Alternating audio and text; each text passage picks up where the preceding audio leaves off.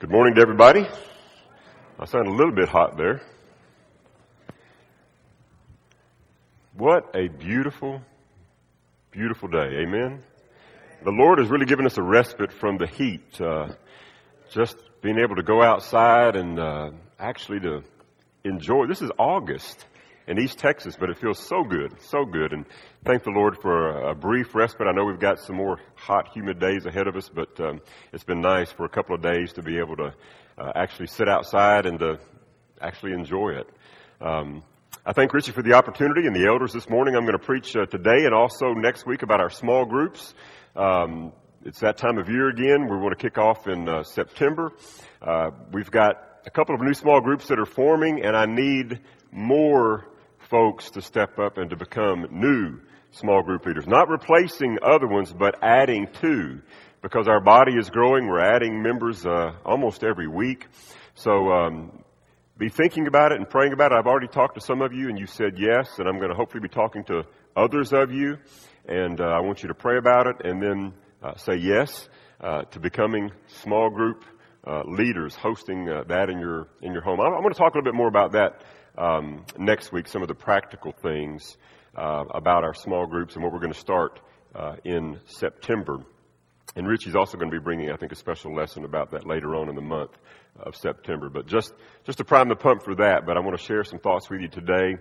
And I couldn't have really orchestrated this any better. It's amazing when you begin to ask the Lord to lead you and to guide you and to listen to His Spirit. It's amazing when you're looking for it, what it is that you find. And Paul was sharing that in his prayer thoughts this morning. That you got when you find Jesus when you're looking for Him. And you hear the Spirit when you're asking God to be led by the Spirit. And so it was just really interesting that Paul shared some thoughts about being in the family. Because that's what I want to talk about today, about what it is to be family and be connected. And yesterday morning, we were sitting there and eating breakfast and drinking coffee and looking out like I do on Saturday mornings and reading the paper, and just kind of got through reading the paper, and Paula said, "Ronnie, you got to see this." And she had turned on the computer, getting ready to do some work, and it was a clip of James Taylor singing a concert in South Carolina. And in Charleston, South Carolina, where that horrific shooting had taken place. This was night before last, I guess.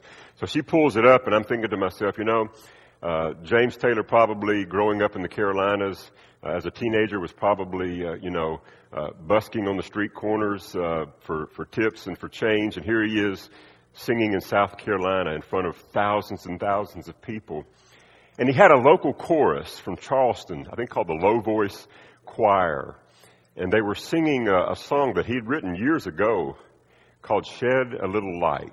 Anybody familiar with that song? Anybody a James Taylor fan besides me? Yeah. He goes way back, but his music is really iconic. And this song says, "Let us turn our thoughts today to Martin Luther King and recognize that there are ties between us, all men and women living on the earth, ties of hope and love, of sister and brotherhood." And I thought, that's what I want to talk about this morning. Sisterhood and brotherhood and how we're all tied together. And it was really cool to see these young and old, black and white, Hispanic, all standing on the stage behind James Taylor singing this song. There in a city where evil had tried to conquer, but by the grace of God and by His love and by His mercy and the act of forgiveness, it's actually brought people together in a very powerful way. I want to talk to us about small groups this morning and why they're so important. And I want us to look at a passage from Romans chapter 12. But first, let's start out here at the end of chapter 11. Throw that up there, Jerry, if you will. You can turn your Bibles over to Romans chapter 12. We're going to spend our time here. Paul has been writing to the church in Rome. He has never been to Rome at this time. He did not establish this church. So a lot of what he says, it's really He goes into great detail and length about explaining some things. It's like a huge treatise, if you will, on his theological viewpoint. He's not talking to people that he knows, so it's like he's really got to share a lot of things to try to get his point across. And he's come out of chapters 9 and 10 and 11. He's talking about Israel. Who is the true Israel? It's not just about being born. It's not just about heritage. It's not just about being a physical child of Abraham, but it's always been about faith. And he talks about the remnant that Isaiah talks about. And that remnant are those who believe. It's not just a matter that you are a Jew physically, but you have to have faith in God and faith in Jesus as Messiah. And now that the gospel has been opened for Gentiles as well, he talks about the Gentiles being grafted in as like a wild olive branch that's now grafted into this original root. And now it receives life from that root. And here at the end of chapters 9 and 10 and 11 in this great discourse that all of Israel will be saved, because he's now explained to us exactly who Israel is, the faithful, those that believe, those that have trusted in Jesus as Messiah. And he says all of Israel will be saved. And then at the end of chapter 11, it's like he just busts out in some sort of spontaneous praise. It's like he just can't help it. It's just built up inside of him, and he's got to let it out. Has that ever happened to you? Have you ever been in a situation, maybe it happens here in worship, or maybe it's just you woke up this morning and you went outside and it was cool, and something comes over you and you just have to just take a moment and say, oh God, thank you. Thank you for your creation. Thank you for the coolness of today. We went and saw a park that's right behind the Maud Cobb Center. You guys know that there's a park that exists back there that it was built, I think, for the blind. My wife is now taking classes to become a teacher for the visually impaired, so we've been heightened to some of these things. And we went a couple of weeks ago, and it was hotter than a $2 pistol. I mean, it was hot. And we were out there, and there were these wind chimes, and we were sitting there, and this hummingbird started flying around some of the flowers.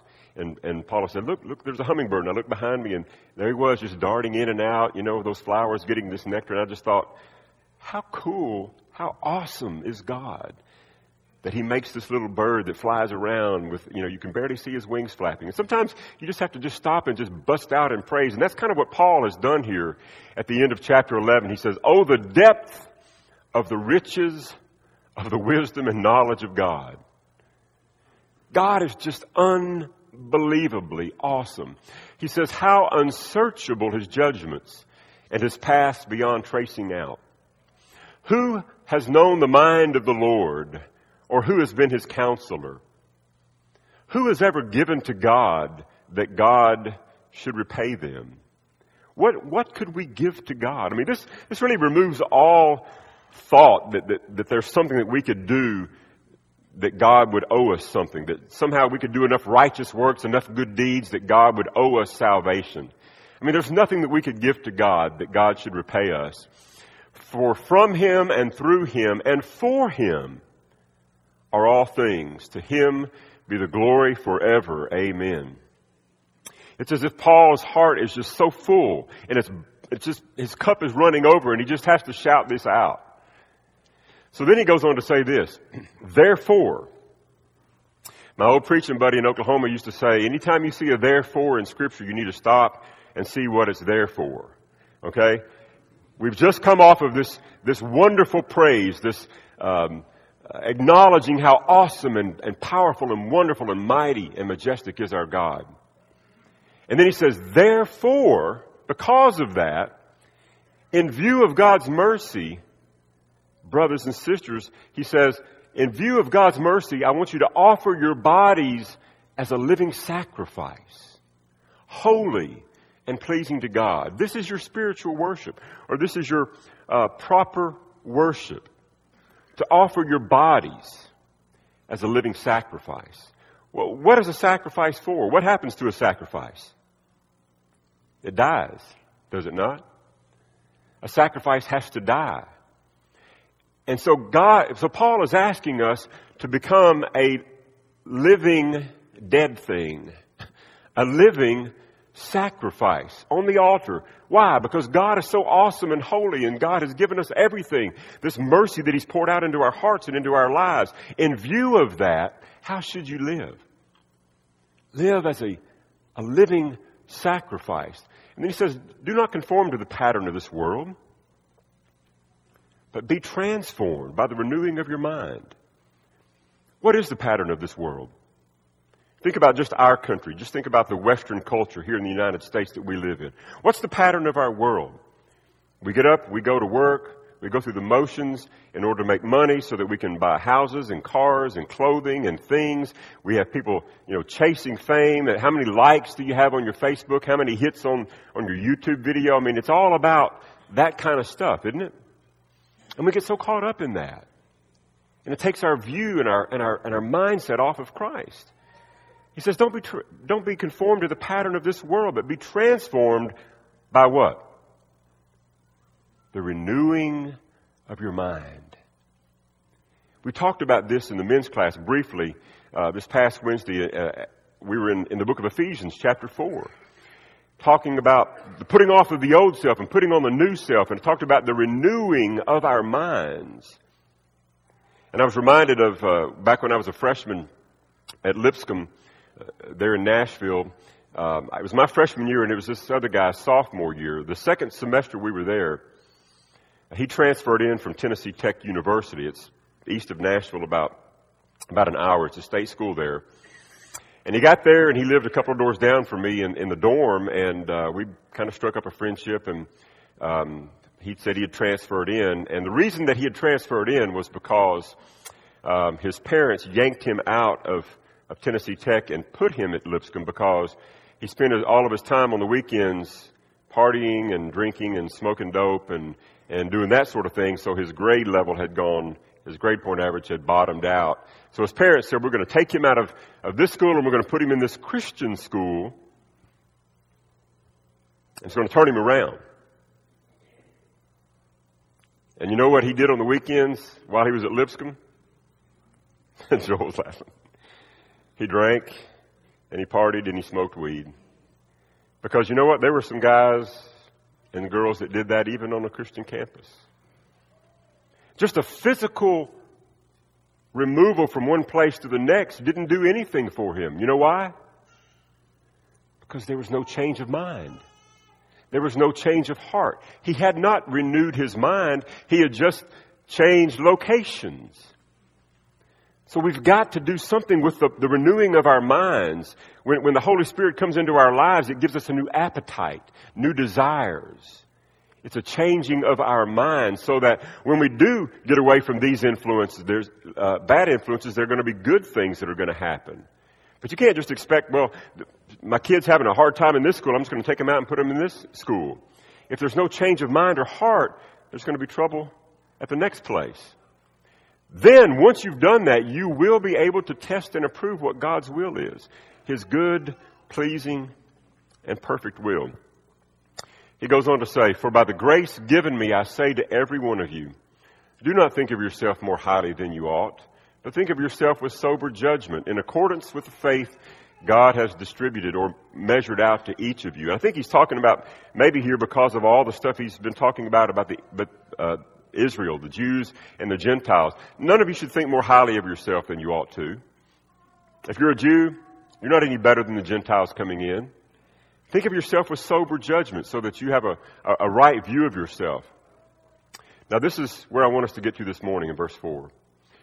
For just as each of us has one body with many members, and these members do not all have the same function, so in Christ, we, though many, form one body. So what Brian read to us from Corinthians, you remember the passage in Corinthians, Paul went to great length to talk about we're one body, but we have different parts.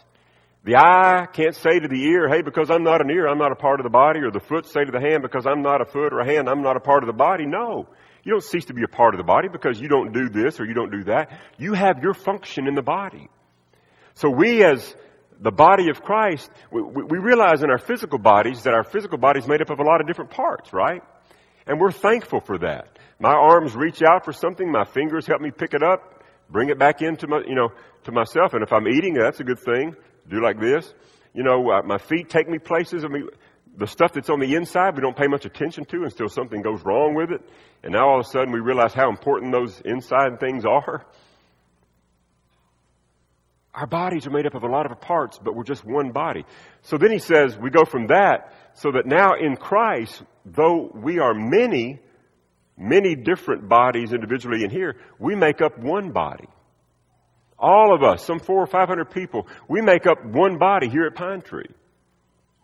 And then the beauty of that is when you think about we're just one part of the greater body of Christ that's meeting all over the world today. Believers in Jesus. There's hardly a Sunday morning goes by that I don't think about our brothers and our sisters in Honduras or in Ghana. Some of those brothers and sisters that I have worshiped with under those trees and in those little thatch roof, buildings. We're just part of that greater body of Christ. But notice what he says. So in Christ, we though many form one body, and each member belongs to all the others. Each member of Christ's body belongs to all the others. Now, what does that mean? How would that look? How does that play out in everyday life? I belong to you. You belong to me. When you bought your last car, did you ask my permission? Did you ask what color you should get? When I went out to eat, did I ask you where you thought I should go eat? No. We're so individualized that those thoughts don't even cross our mind. What does that mean? We belong to each other. Each member belongs to all the others. Sometimes when I'm reading a text, I like to ask other people what they think about something, because sometimes you get tunnel vision and maybe your thinking is skewed in some way, so you kind of want a different perspective. So I found a couple of ladies here that live locally here in the Longview area, and I was talking to them. I won't mention their names to you, but they work in the office here at Pine Tree. But I won't mention any names to you. But Lori and Patty were sitting there, and I came in. I said, husbands and wives were married. Do you think you belong to each other? I mean, don't husbands and wives belong to each other? And it was kind of interesting, the feedback. They said, well, what do you mean belong? And I said, well, husbands and wives are, they leave their parents, they become one flesh, they belong to each other. Well, do you mean that he owns me? And they started kind of doing that neck thing, and some snap, And I was like, wait a minute. I'm asking a question here. Do you think you belong to each other? Well, if you're saying that he owns me, and that's not the way it is, and I'm like, hey, I understand that, And I kind of thought to myself, I went back to my office and I thought, we don't like that thought of belonging to somebody if it means that they've got some sort of control over us, do they? And that's not at all what I think this text is talking about. But we each belong to each other. So I did a little search. What does it mean to belong? Said it was the word belong is a verb. And when you're talking about a thing, it's to be rightly placed in a specified position. I might say around my house, your shoes belong in the closet, as well as your clothes and your toys and all of that stuff. It doesn't belong in the kitchen. It doesn't belong in the living room. It belongs in a specified place. There's a place that your mother and I have specified for those things, and that's where I would like for them to go. Okay? That's what referring to a thing or a person. Fit in a specified place or environment. We might say he belongs to the Kiwanis Club, or she belongs to the Garden Club. That's where she belongs. That's her place. It's a specified place, a place that she belongs, people that she belongs to. Our text says that each member belongs to all the others. How would that play out in life? I went on to read, and it said to belong means to fit in, to be suited to have a rightful place. And then it said this, to have a home. And boy, that really, really resonated with me. When you belong someplace, it's like that's where you fit in. That's where you're suited. That's where you have a home, where people love you, where people know you, and they still love you. We have some dear friends who live down in Kilgore, and they have 2 sons. And one of their sons is a biological son and one is adopted, and they say that most of the time they can't remember which one's which. And I think that's beautiful. One of their sons, they have 2 biological sons, and then they have adopted a little girl from China and a little boy from China. They've had them about 4 or 5 years. The girl they've had about 5, and the boy they've had about 4. Well, a couple of weeks ago, they got back from a trip to China. The Chinese government had invited them, not just them, but there were a number of families who had adopted children from orphanages in China a number of years ago. So they invited all of those people to come back to visit, to tour. They set up all of these tours to go to the zoo, to pet a panda, to do all of these different things. So they had gathered up and saved up and been talking about and made this trip to China. There were 9 in their family. There were the mom and the dad, the 2 brothers, the 2 adopted children, and then 3 out of 4 grandparents. So there were 9 in that family that made the trip to China, along with a bunch of other families who had adopted at the same time. So they had been talking for weeks and really months leading up to this trip to China. We're going to go back to where you're from. We're going to go back to even the orphanage where we got you from. And we're going to see all of these sites. If you know anything about the Chinese government, I think it was back in around 1980, they passed a law that married couples could only have 1 child. Could only have 1 child. And because of that, most families wanted a boy or a girl. What do you think? They wanted a boy to carry on the family name. So many, many little Chinese girls were given away for adoption so that the family could have another child in hopes to have a boy. So if there was a boy that was placed up for adoption, why do you think that would be? Because there's something wrong with him. He's not whole. He's not healthy. Well, that's the reason why they were able to adopt little Liam, because he was deaf. He was born deaf, and his mother just took him at the age of about 9 months, I think, and left him at the orphanage and said, "My baby cannot hear, but he's a good baby.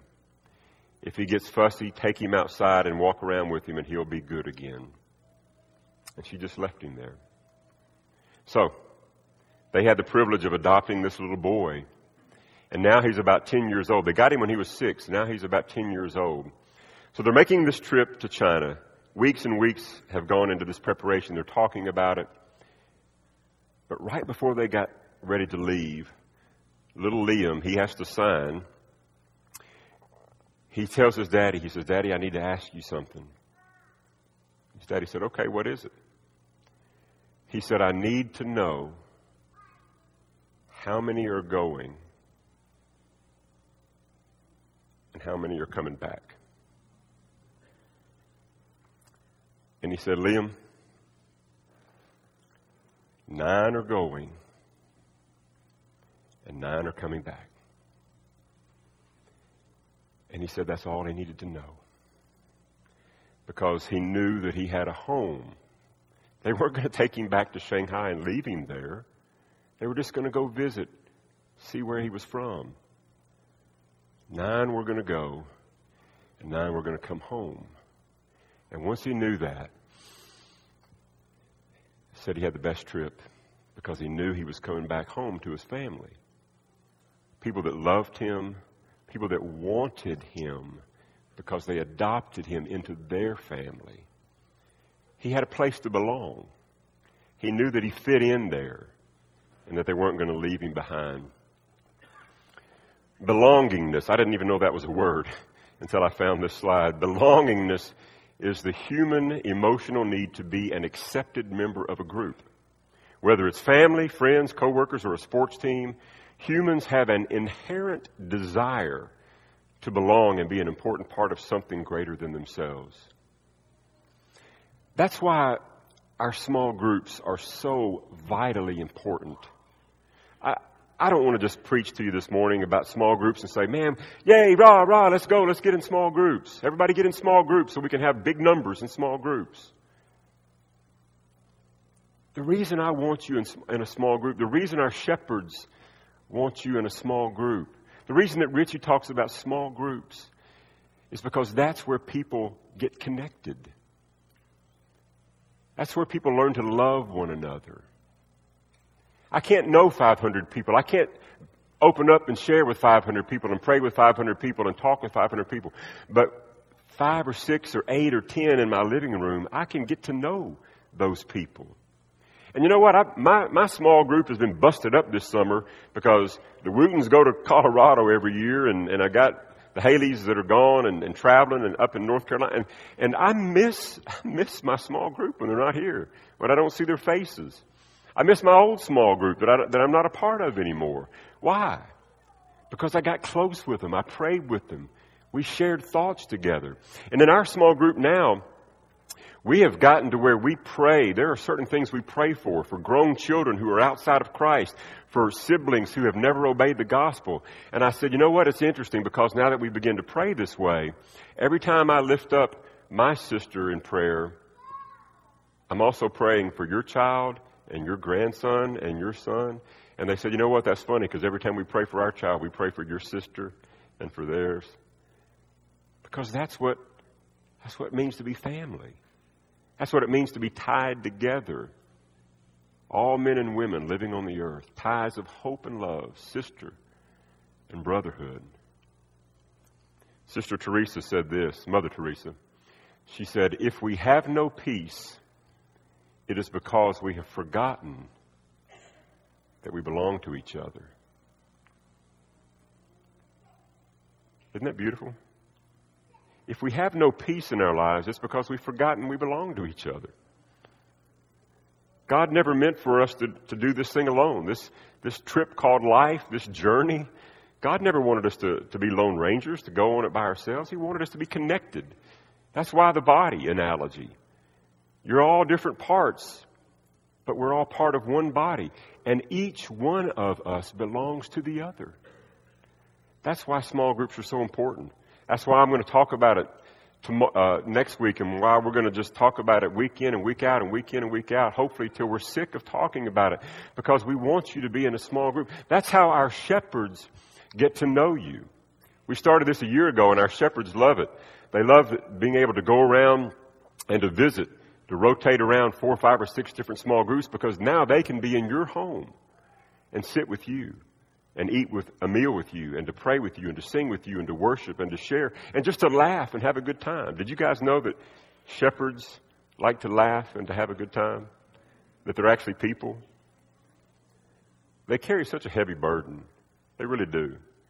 Praying for your souls, helping you when your marriage is in crisis, when you've lost your job. There's a heavy burden on our shepherds. And this is a way that brings joy to them, that they get to know you as people. You get to know them as people and their wives. God bless the wives of shepherds. We are bound together, all men and women living on the earth, and even more so in the body of Christ. Brothers and sisters, bought with the blood of Jesus. If you have never become a child of God, that's step one. That's your next step, to become a child of God, to put Jesus on in baptism, to be washed in the blood of Christ. And then we can plug you into a smaller group that you can get to be a part of, to know, to pray with, to rejoice, to share life with. Because life is done better when we do it together as a community of people. If you need to respond, if you need to come for prayers, do that right now. Joe David's going to lead us in a song. Let's stand and sing. Without him I could do nothing.